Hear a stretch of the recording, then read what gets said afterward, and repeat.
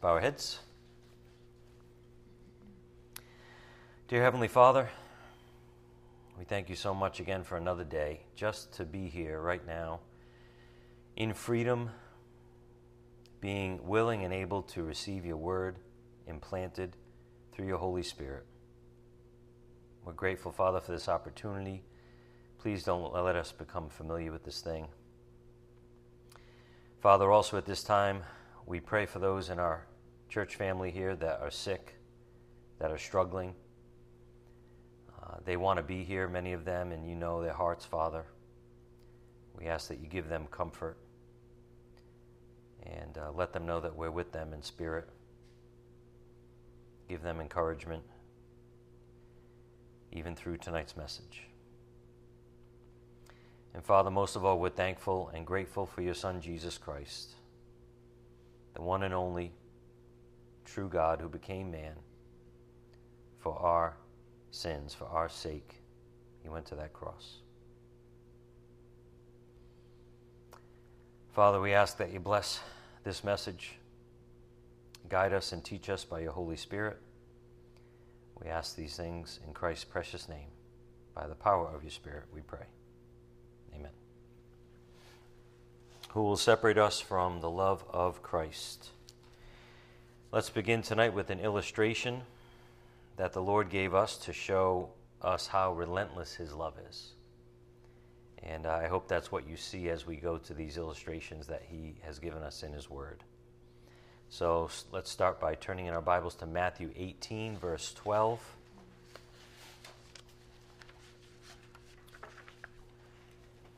We are going to review some of what we heard on Sunday as normal, but the Spirit prompted me this morning to start this way. And again, I hope you keep your eyes on the relentless nature of his love. Being our topic is who will separate us from the love of Christ. Matthew 18:12. Jesus said, "What do you think? If a man has 100 sheep and one of them has gone astray, does he not leave the 99 on the mountains and go and search for the one that is straying? If it turns out that he finds it, truly I say to you, he rejoices over it more than over the 99 which have not gone astray. So it is not the will of your Father who is in heaven that one of these little ones perish." So first of all, there we get a glimpse of the heart of God. The heart of God. He's not content with the 99. He's concerned about maybe just that one that would be easy to forget about, easy to turn your back on, at least from a fleshly point of view, when everything else is going fine. But this is the heart of God. So go to John 10, verse 11, and let's see a similar concept. John 10:11.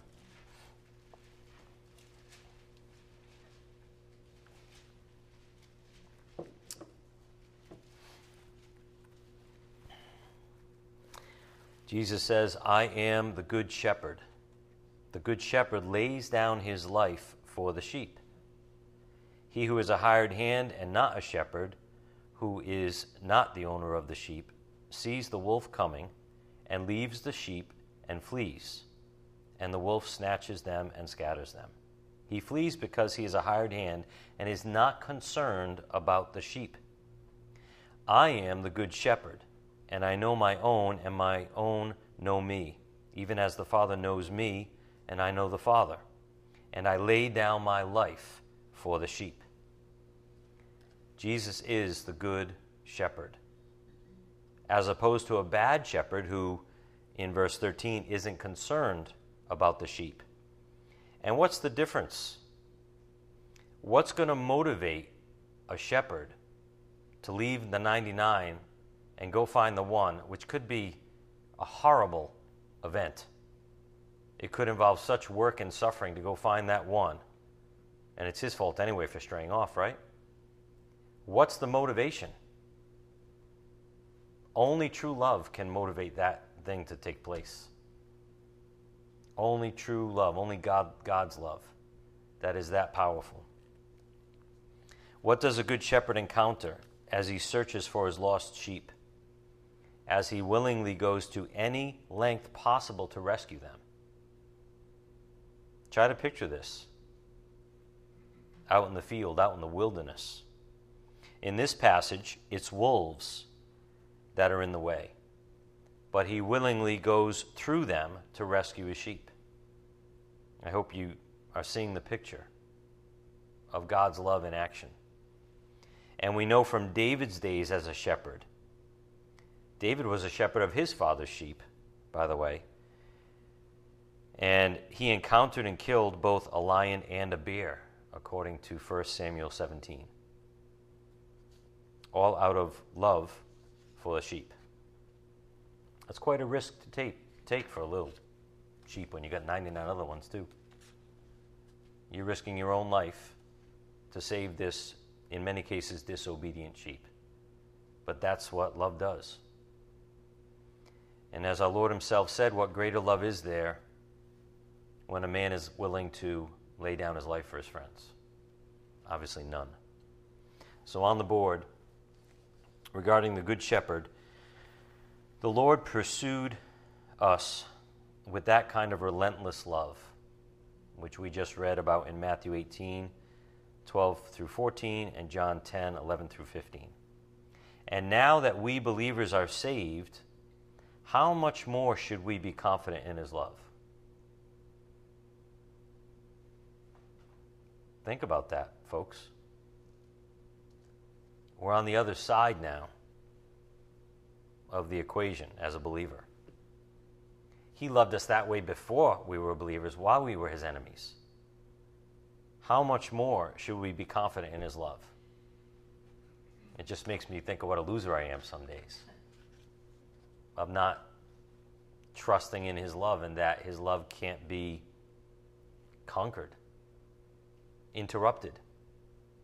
Nothing can separate us from his love. And here I am questioning and doubting that when he's already done the greatest thing possible and brought me over to the other side by grace. We're so foolish. But that's what we see in Romans 8, 28 through 35, that rationale. If Jesus left the 99 sheep behind who were safe and ran after you through all sorts of hazards to save you, how much more should you rest in his love now that you've turned to him as your Lord and Savior? It reminds me of Romans 8:28. So let's go there and read this passage. It's a perspective that, as believers, we should be so rejoicing in, because he already did the greatest and hardest thing out of love. And now that he saved us, Romans 8:28, and we know that God causes all things to work together for good to those who love God, to those who are called according to his purpose. For those whom he foreknew, he also predestined to become conformed to the image of his Son, so that he would be the firstborn among many brethren. And these whom he predestined, he also called, and these whom he called, he also justified, and these whom he justified, he also glorified. What then shall we say to these things? If God is for us, who is against us? He who did not spare his own Son, but delivered him over for us all, how will he not also, with him, freely give us all things? How silly we can be as children walking through our day, doubting our Heavenly Father, when he's already done all of this for us. Again, verse 32. He who did not spare his own Son, but delivered him over for us all, how will he not also with him freely give us all things? Who will bring a charge against God's elect? God is the one who justifies. And who is the one who condemns? Christ Jesus is he who died, yes, rather he who was raised, who is at the right hand of God, who also intercedes for us. Who will separate us from the love of Christ? Again, the point on the board. The Lord pursued us with that kind of relentless love of a good shepherd. And now that we believers are saved, how much more should we be confident in his love? Infinitely so, we should be. And it's knowing this love that the Lord has for us that will give us his peace. And this is something that God was kind of putting in my soul, and he's so faithful. A week ago, he's like showing the connection between love and peace. And as a teacher, I guess he's always preparing me. He's always getting me ready and puts things on my heart, my soul. And then on Sunday, this same connection to love and peace came out. I literally started laughing during class, not loudly. I held it in, obviously, but I literally started laughing at my seat because it was so funny and the timing of it was so uncanny. But it's knowing this kind of love that God has for us that will give us the peace. How can we have his peace or experience his peace without knowing and believing this type of love he has for us? Can't do it. You can't have it. We're the only ones, by the way, that get in the way of enjoying his peace. Turn again to John 14:26, and let's be reminded that the Lord gave us his peace, left his peace with us as he went to heaven. John 14:26. The Spirit's weaving some things together, so, be ready, be flexible in your thoughts and how these things work together in unison. John 14:26. But the Helper, the Holy Spirit, whom the Father will send in my name, he will teach you all things and bring to your remembrance all that I said to you. Peace I leave with you. My peace I give to you. Not as the world gives do I give to you. Do not let your heart be troubled, nor let it be fearful. Notice, we shouldn't be fearful. Remember, there's no fear in love. And perfect love casts out fear in 1 John 4. And his love is a perfect love. So it's legit. It's not like our love that we fail once in a while. Or we don't live in it. He has literally a perfect love. So that's why there's no fear in God's love. And that's why we can have his peace. Again, verse 27. Peace I leave with you. My peace I give to you. Not as the world gives do I give to you. Do not let your heart be troubled, nor let it be fearful. Why? Because my love's perfect and undefeatable. On the board, my peace I give to you. From MacArthur, we saw this on Sunday. At the individual level, this peace, unknown to the unsaved, secures composure in difficult troubles, as in John 14:1, dissolves fear, as in Philippians 4:7, and rules in the hearts of God's people to maintain harmony, Colossians 3:15. Looking back to Colossians 3 and remembering our series title, the Spirit brought out the connection between love and peace on Sunday, as he already did at the beginning of this message, really 2 different times. Go to Colossians 3:14 again. We saw this on Sunday, Colossians 3:14.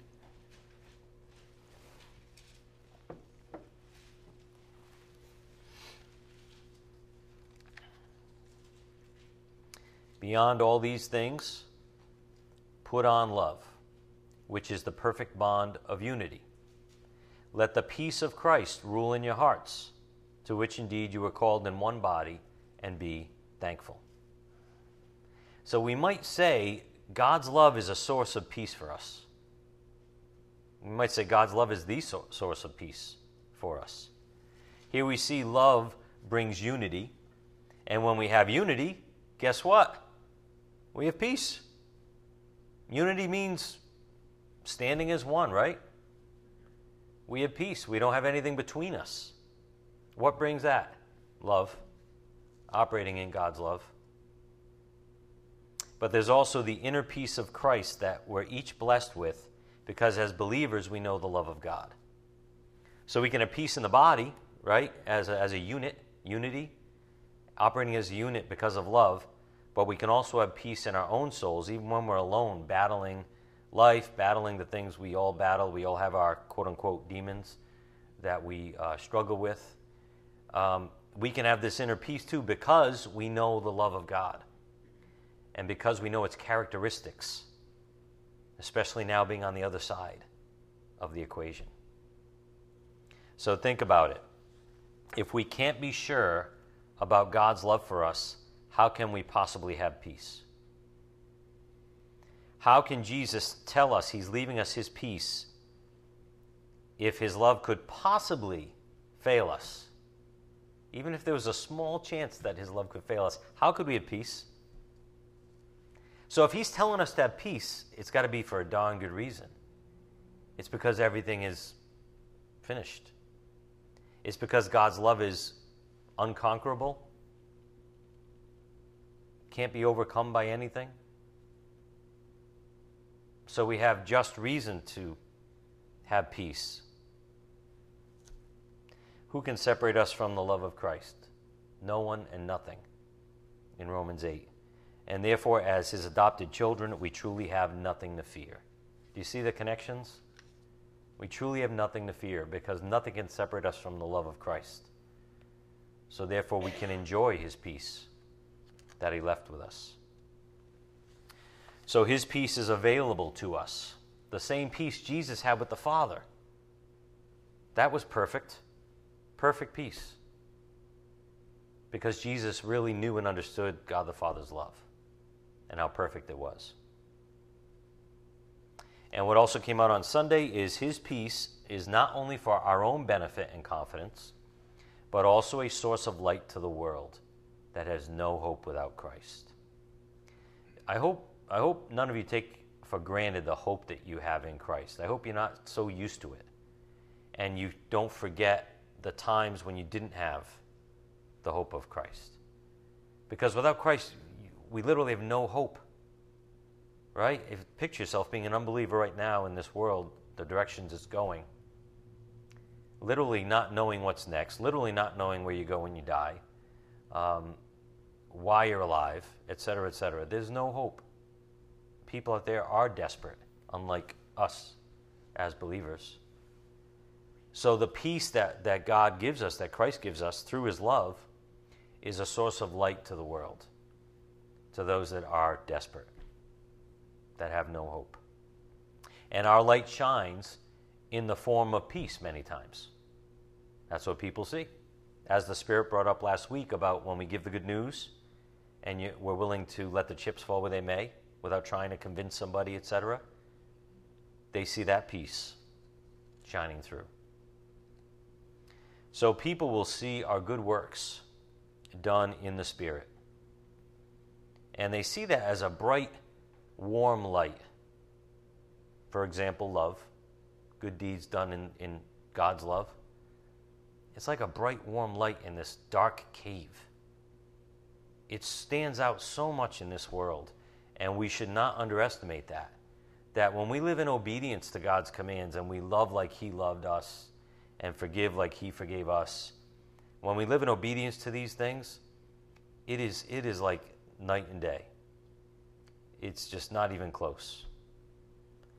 So that's the light that people are looking for, and they take note of it. They might not say anything to you, but they're always taking note in the back of their mind. And one day it might add up to something wonderful, that seed planted. Actually, don't turn there on the board. Look at Ephesians 2:10 in the Amplified. We saw this on Sunday. For we are his workmanship, his own master work, a work of art, created in Christ Jesus, reborn from above, spiritually transformed, renewed, ready to be used for good works, which God prepared for us beforehand, taking paths which he set, so that we would walk in them, living the good life which he prearranged and made ready for us. And we saw the perspective on Sunday. We are lights in the world, Philippians 2:15, that have been prepared before the foundation of the world for good works. And here's the thing. This type of thing on the board, us living in these good works that God prepared beforehand, us letting our light shine, this has to point to our sanctification.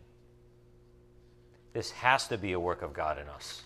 I don't know about you, but I can't do this on my own. I've tried.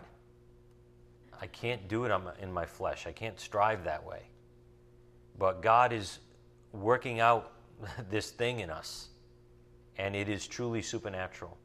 He's given us a new nature, and He's given us the Holy Spirit to empower us to walk by faith and hold on to His peace as we go forward by faith in certain things that we're not sure of.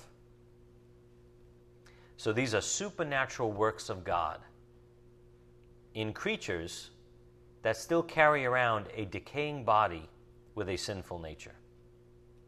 This is another reason we know it's a supernatural work of God. How do we do anything truly good in our current state, in this body, in this flesh? It's God in us. It has to be. You know, that I was watching some singing on TV the other night, right? And certain people just have a gift. You know, someone said, how do they sing like that? Is there any doubt there's not a God when you see that type of a gift, that someone truly has that particular kind of gift? So that's like a physical, something we can see, that it's a supernatural thing. It's a gift of God. You can't explain it. And so it is with the peace of a believer walking around in this body, holding on to a sinful nature all the while. How does anything good like love and peace come out of us? Totally a work of God. And this, by the way, should give us more peace. That this is what God's doing in us. It's not of our own doing. Just look what God has done in your life so far. You know, some of you are like, not too much. Oh, stop it. Think about yourself 5 years ago. Think about things that you do now that you wouldn't have done 5 years ago. I mean, we can all think of some things that God has brought us along, transformed us. So that should give us more peace too. He's the one that's at work within us. So by understanding and believing, sanctification is a work of God within us. All we do is surrender and be willing to be used by our loving Master. Right? That's all we do. That's all He's asking of us. Remember willingness? That's what He's asking of us. He knows we're not able. So we believe, we trust, we have hope, and we have peace in the fact that He's at work within us. So we don't strive the wrong way in our own efforts and plans. So again, this series title is Who Will Separate Us from the Love of Christ? And the bold conclusion in Romans 8 is that no one and nothing can. So it's impossible on the board. It's impossible to be separated from the love of the perfect one. That's what Paul's going on about in Romans 8. And God being perfect, there's no little small chance that something's, He's going to change His mind. There's none of that because He's perfect. And so as the Spirit's been declaring to us, we don't despair. We have the perfect hope, a hope that can't be denied in the end. Despair is not meant for the children of God. We always have the hope of God in Christ. Always. Forever. No matter how bad things get on this earth, this is just a drop in the bucket. We always have the hope of Christ to cling to that is unbreakable. And as Scripture tells us, He will never leave us or forsake us. So we have His peace. And we don't despair, even when things might be perplexing or pressing on us from all directions, to borrow from 2 Corinthians 4. And I want to take another look at that verse, which we saw last week. Turn again to 2 Corinthians 4. Because it's basically telling us we can have His peace in all situations, even though things might be making us sad, being stressful, etc., etc. We never despair because we have the great hope And by the way, this is a perspective, okay? We're talking about the right way to look at things. That's what perspective is, the right way to look at things. Remember our series on the eyes of our heart being enlightened? So what's the perspective in this verse? What's the right way to look at challenges and persecutions and any kind of testing in this life? What's the right way to look at it? 2 Corinthians 4:7. But we have this treasure in earthen vessels, so that the surpassing greatness of the power will be of God and not from ourselves. We are afflicted in every way, but not crushed, perplexed, but not despairing, persecuted, but not forsaken, struck down, but not destroyed, always carrying about in the body the dying of Jesus, so that the life of Jesus also may be manifested in our body. Amazing how the sufferings of life, the quote-unquote bad things, turn into something so beautiful on the other side because of God's power. And what does it say in verse 10?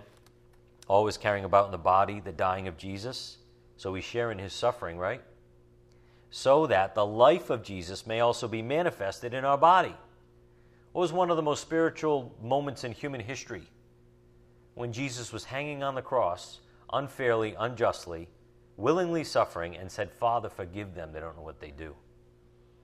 How many lives did that statement change throughout the course of human history? What did it take? It took going through a process, a suffering, a sanctification, and the fruit of it was magnanimous, life-altering.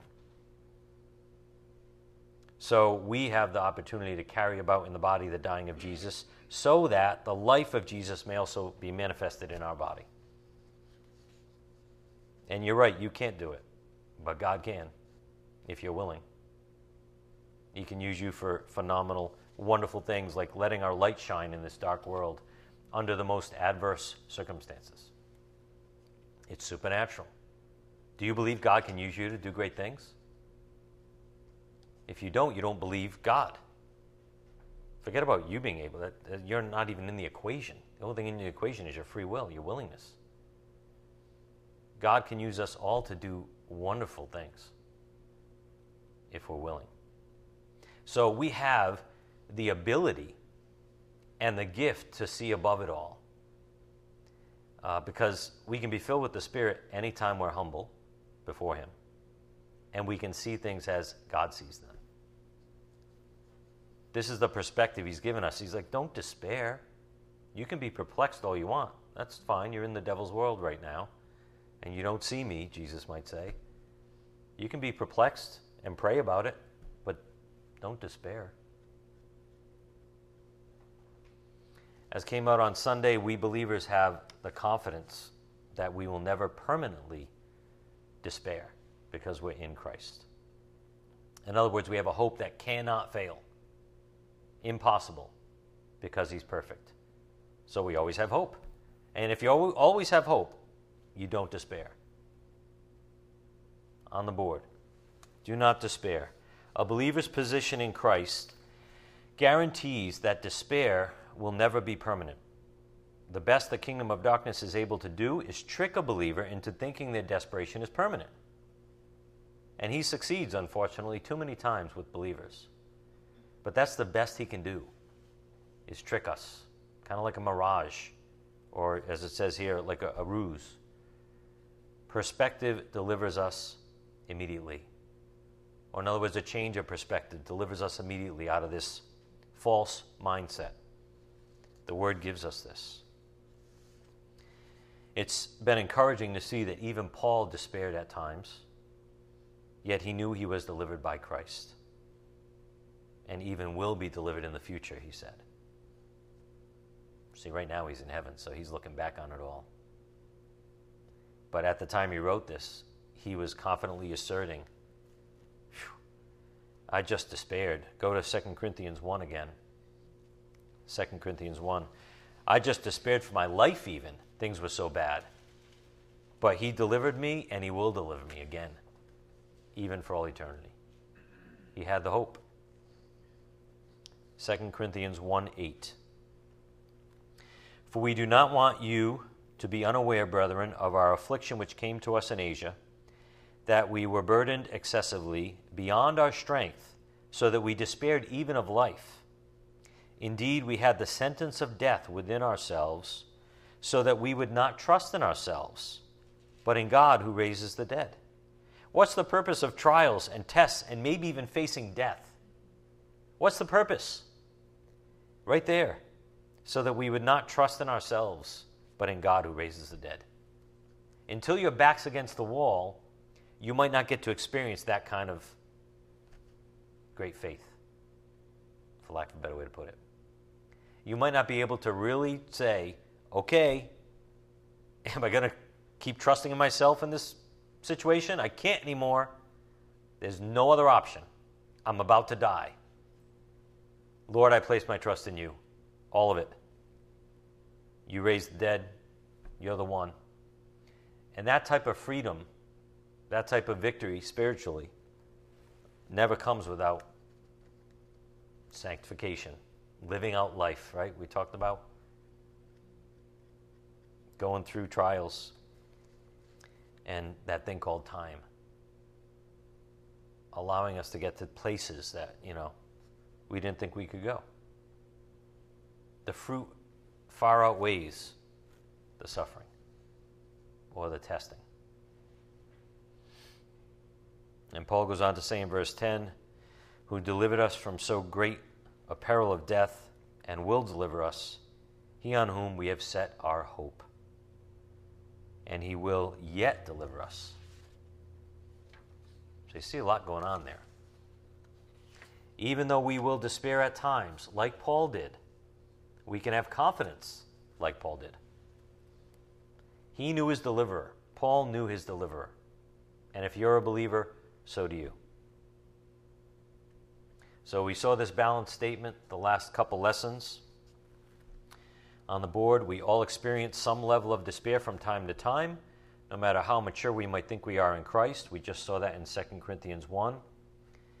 And we saw this too. Ebbs and flows are normal in the process of sanctification. You're going to have ups and downs. You're going to have doubts. You're going to have times of despairing. Even though it's not what God wants for you, we're going to have times where we fall, we fail. So that's quote-unquote normal in the process of sanctification.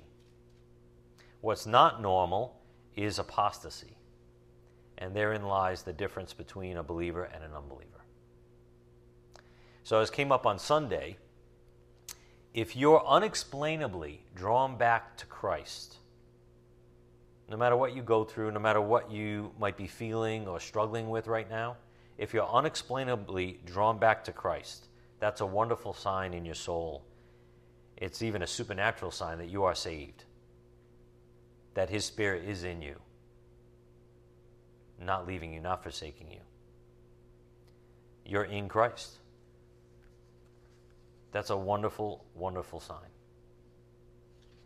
When all other hopes fail, when you even fall into despair, but you fall back on Jesus Christ as your only hope, that's a beautiful supernatural thing. The evidence that nothing can overcome you, but we overwhelmingly conquer through Him who loved us. That's an indication, that's like a green light in your soul when you always turn back to Christ, regardless of what you're going through. So rejoice in the fact that you fall back on Christ when you fail, that you have His presence in your soul. That's part of the peace and security we have in Christ, and so we don't stay in despair. So Satan, this came up on Sunday too, he tries to sow seeds of doubt in us. And we have to learn, when we get seeds of doubt in us, we've got to immediately recall where it comes from. Seeds of doubt always come from evil. Whether it's Satan in the kingdom of darkness, or our flesh, or the lies of the world system, whatever it is. Seeds of doubt always come from a place of evil. So when you get those doubts, right? Remember we talked in the past about not even entertaining them. Don't even play around with them. Don't let them fester. Kick them out. But when you get those doubts, immediately recognize where they come from and don't be deceived. Know that the liar is whispering in your ear. So we instead can change our perspective, like on a dime, and live in his supernatural peace, which brings glory to God in front of man and angels. You could, be in a bad place for a while. You could be in a bad perspective. But you have the ability and power to change that if you choose. If you look at things from God's perspective, the Word of God. We have the peace and the knowledge and the wisdom that nothing can separate us from the love of Christ. Amen? If you have that peace and knowledge and wisdom that nothing can separate you from the love of Christ, you shouldn't feel conquerable at all, no matter what you're going through, facing death even. You shouldn't have that, and we all fail, okay? We've got to keep throwing that out there, I guess, but we shouldn't have that if we really trust that nothing can separate us from the love of Christ. We're already victors, eternally speaking, unbreakable. So we all fall at times, but as we saw in Proverbs, the righteous man gets up and turns back to God. We all need to repent at times and turn back to God for his wonderful forgiveness, experientially in our daily walk. And we also, by grace, need to give others the same forgiveness in their daily walk when people sin against us. And this came up on Sunday. This is so important. On the board, we believers should be eager to forgive, to quickly restore peace in God's family whenever possible. We should be so excited to be able to do this, to have this opportunity, because we know how important it is to God. So even when someone sins against us or wrongs us, whether they know it or not, we should be eager to forgive, to quickly get things back in unity in the family for the sake of love and peace and God's glory. Look at it as a privilege. God forgave me again. Now I get to forgive you. God forgave me an infinite amount of times. Now I have a chance to forgive you. This is amazing. You might say to somebody, or at least in your heart, I can't believe you did that to me. You ever say that? I can't believe they did that to me. But then if you step back, you say, oh, actually, I can believe it. Why? It's your sin nature that got a hold of you. I know. Why am I being even emotional about it? It was your sin nature that got a hold of you. And now it's my turn to forgive you, as I know you might need to be forgiving me in the future. Right? It always comes around. We all make mistakes. We all let each other down. So on the board, again, we should be eager to forgive. It brings tremendous glory to God. On the board, forgiveness knits imperfect members of a family together. It fosters the unity of faith as something real and attainable in time. It is a primitive desire of the one who loves. It is a primitive desire of the one who loves. The more you gain God's love or grow in God's love, the more you're going to have this as a desire to forgive. You'll want to forgive even when you're hurting or been hurt. Love gives, remember. As Christ's love gives to us and saves us, and nothing can separate us from his love, we should make sure we don't allow anything to get in the way of God's love flowing between all of us. And it is a test. I'm not saying it's not a test, because our flesh wants to jump right in there and take offense and get emotional. But think about it, right? Nothing can separate us from Christ's love. So why should we let anything separate us from his love staying flowing in the family? We don't want to interrupt that. As Holy Scripture instructs us, if it's in your power, be at peace with all men. Pretty simple. That's the wish of your Heavenly Father. If it's in your power, be at peace with all men. On the board, Mark 9:50, Jesus said, "Salt is good, but if the salt becomes unsalty, with what will you make it salty again?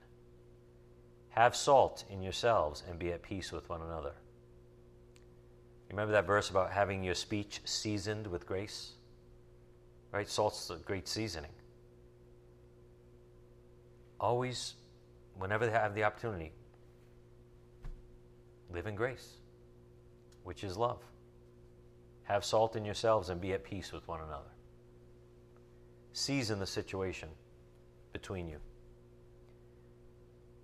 Romans 12, go to Romans 12:18.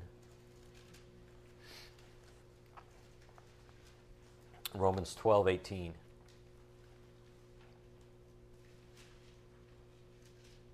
Again, we should be eager to forgive. It's an opportunity. It's an opportunity to live in the supernatural way of God. Romans 12:18, if possible, so far as it depends on you, be at peace with all men. And look at verse 21. Do not be overcome by evil, but overcome evil with good. So it's our choice as believers. Do it. Forgive others for Christ's sake. You can either be overcome by evil, such as the whispers of the sin nature that you've been hurt and they don't deserve it anyway, or you can choose to overcome evil with good, the power and love of Christ himself in you. It takes surrender, I'm not going to lie. It takes willingness. But that's about it. It takes humility. And all you got to do is remember how many times he forgave you to get in the right frame of mind. On the board, it's religious people that are unforgiving because they're unloving. They are unloving because religion has never saved a soul. They are selfish because that's their very nature. Turn again to Ephesians 2, verse 3. Unfortunately, I think of quite a few people in my head when I look at this point on the board, of people that I know are religious in some way. They go to church, but they're bitter. And it makes me sad. They're bitter. They don't have the love of God because they're unwilling to forgive. How could someone do that to me? And that attitude permeates and sticks with them like a bad odor. You can see it in their face. And that's what religion produces. Not good fruit, bad fruit. So again, religious people are unforgiving because they're unloving. They're unloving because religion has never saved a soul. They're selfish because that's their very nature. They're stuck in the old nature. They haven't been given a new one. Ephesians 2:3. Among them we too all formerly lived in the lusts of our flesh, indulging the desires of the flesh and of the mind, and were by nature children of wrath, even as the rest. So, if you know, by the way, if someone sins against you, okay, here's a question. Someone sins against you. If you know it's their sinful nature that's doing the sinning against you, why do you get surprised or insulted as though you yourself have never fallen? Why do we ever get surprised or insulted? It's the evil roommate, right? Whatever. You got a hold of that person. But people that are in the flesh love to keep score. The flesh loves to make payments and receive payments. Make payments and receive payments. And keep score, and hopefully you're ahead at the end. Whatever that accomplishes.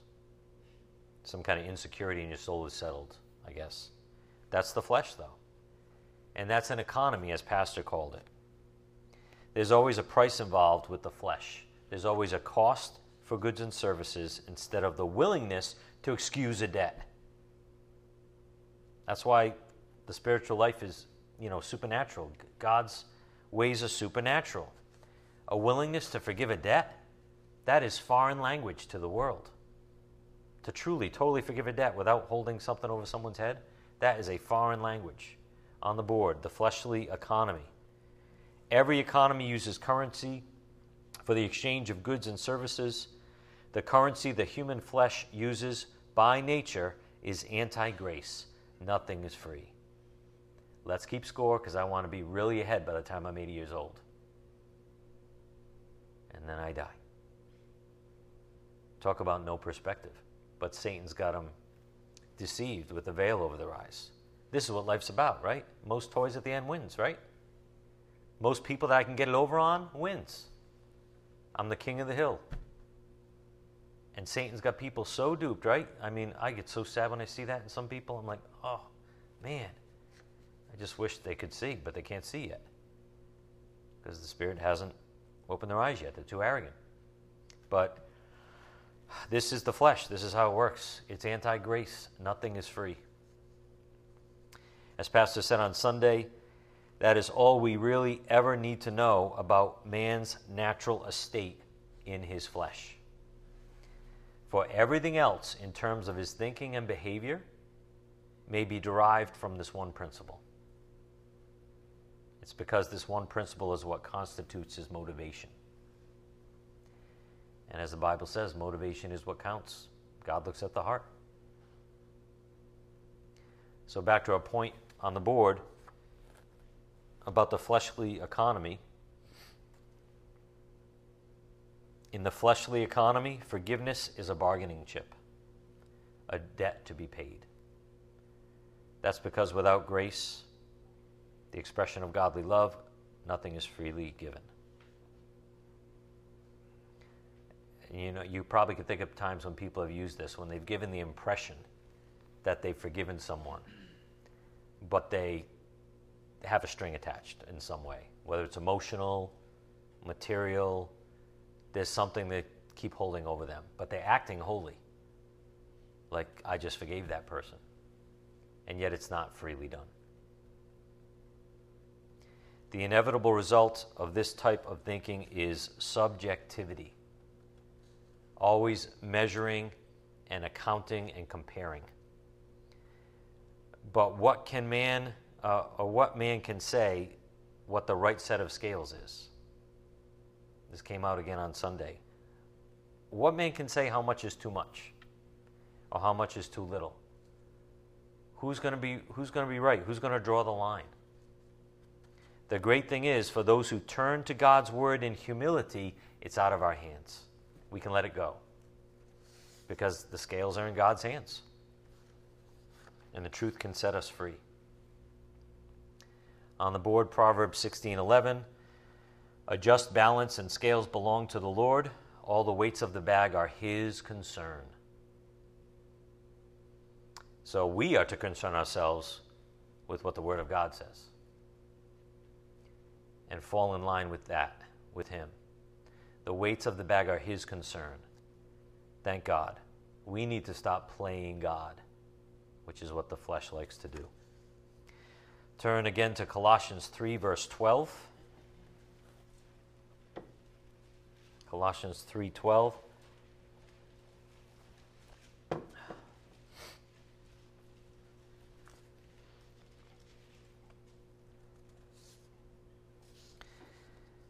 So as those who have been chosen of God, holy and beloved, put on a heart of compassion, kindness, humility, gentleness, and patience, bearing with one another and forgiving each other. Whoever has a complaint against anyone, just as the Lord forgave you, so also should you. I'm far from perfect with regards to forgiving others. I've carried my share of bitterness and resentment at times. But a couple of times when I carried the right perspective, I had people ask me in the past, even believing friends, how can you forgive them after what they did to you? And my only response in those good moments when I had the right perspective was, I have no choice. how can I not forgive them? Who am I to deny them forgiveness? I literally have no choice. Again, look at the end of verse 13. Just as the Lord forgave you, so also should you. It's ridiculous. That's the only right godly perspective to cling to. Look at verse 14. Beyond all these things, put on love, which is the perfect bond of unity. Let the peace of Christ rule in your hearts, to which indeed you were called in one body, and be thankful. This came out on Sunday as well, if you remember, on the board. I put it on the board for you. We believers have a divine scale of values that induces peace, mercy, forgiveness, all because of one motivating factor: divine love. Love's the source. But these things flow out of us, these supernatural things flow out of us when we submit to God's scale of values. If Jesus Christ loved us that way, without any strings attached, then we should be overwhelmed and humbled so much by that we can't refuse forgiveness to anyone in need of it. Honestly, we're just not. If we have trouble forgiving, we're just not humble enough. We have the wrong perspective. We're not considering how much we've been forgiven of. It's really that simple. We're being arrogant. That should be the attitude of our heart, though, that if we're truly grateful for how the Lord forgave us so freely, how can we not pass it on?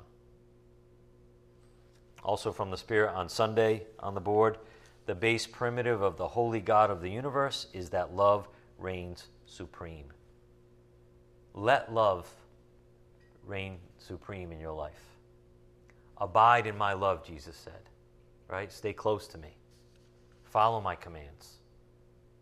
It's going to give you peace that's beyond human comprehension. Stick with me. Keep learning about my love. The base primitive of the holy God of the universe is that love reigns supreme. In other words, maybe another way to put it, love must be out in front at all times in our lives. Love must be leading the way, as though we had an escort. Love must be out in front of us, everything we do, every situation. And then, guess what? We fulfill the whole law. We bring tremendous glory to God because love's out in front. So we don't do anything that love wouldn't do. Right? So therefore our currency in God's economy is grace, because love produces grace. Love produces living in grace, treating others in grace. Again, if we're truly grateful for how the Lord forgave us so freely, then the only keeping track we do is so that we can give thanks. This came out on Sunday. What a wonderful way to think, right? Again, if we're truly grateful for how the Lord forgave us so freely, then the only keeping track we ever do is just to make sure we give thanks to others and to God. And the gratitude for forgiveness brings us joy and peace in our daily walk. By God's grace, our debt has been forgiven, never to be remembered again. Right? Our debt's been forgiven, never to be even remembered again. God says, I don't remember your sins anymore in the book of Hebrews. And that's why, in a nutshell, we should always be grateful. Why should we always be grateful? Because something eternal has been accomplished for us. Eternal forgiveness. Think about that. You have eternal forgiveness. That shouldn't be possible. Not from a human point of view, right? I keep sinning. I keep letting God down. But you have eternal forgiveness through the blood of Christ. So this should be, automatic. This should be easy to do. How can I stop giving thanks if I have the perspective of eternal forgiveness that can't be broken? 1 Thessalonians 5:16 through 18. Rejoice always. Pray without ceasing. In everything give thanks, for this is God's will for you in Christ Jesus. How can we ever stop giving thanks for eternal forgiveness, for undying love that can't be disrupted or overcome, for the fact that nothing can separate us from the love of God? So as we close, consider this. God has given us eternal life and eternal forgiveness by grace. So every day we wake up is a reminder that God loves us so much. He left behind the 99 and he searched for us, each individually, the lost one, no matter what kind of horrible attacks he had to face. He willingly laid down his life for us so we could be saved once for all through him. And so, on the board, we have peace as we rest in his unconquerable love. And we have never-ending gratitude for his eternal forgiveness.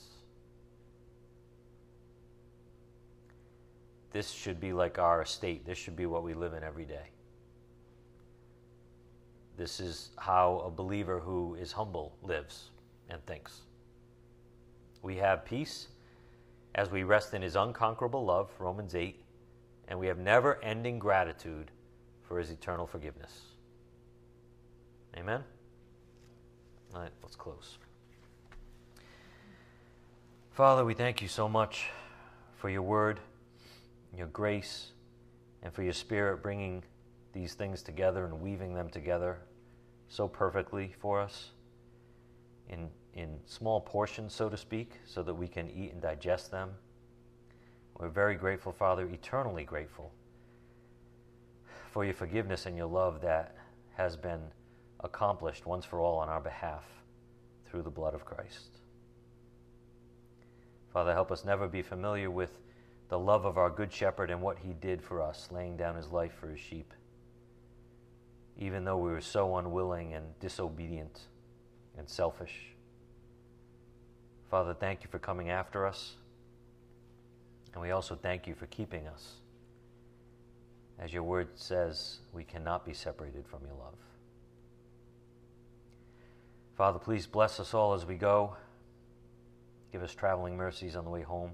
It's in Christ's precious name we pray, by the power of your Spirit. Amen.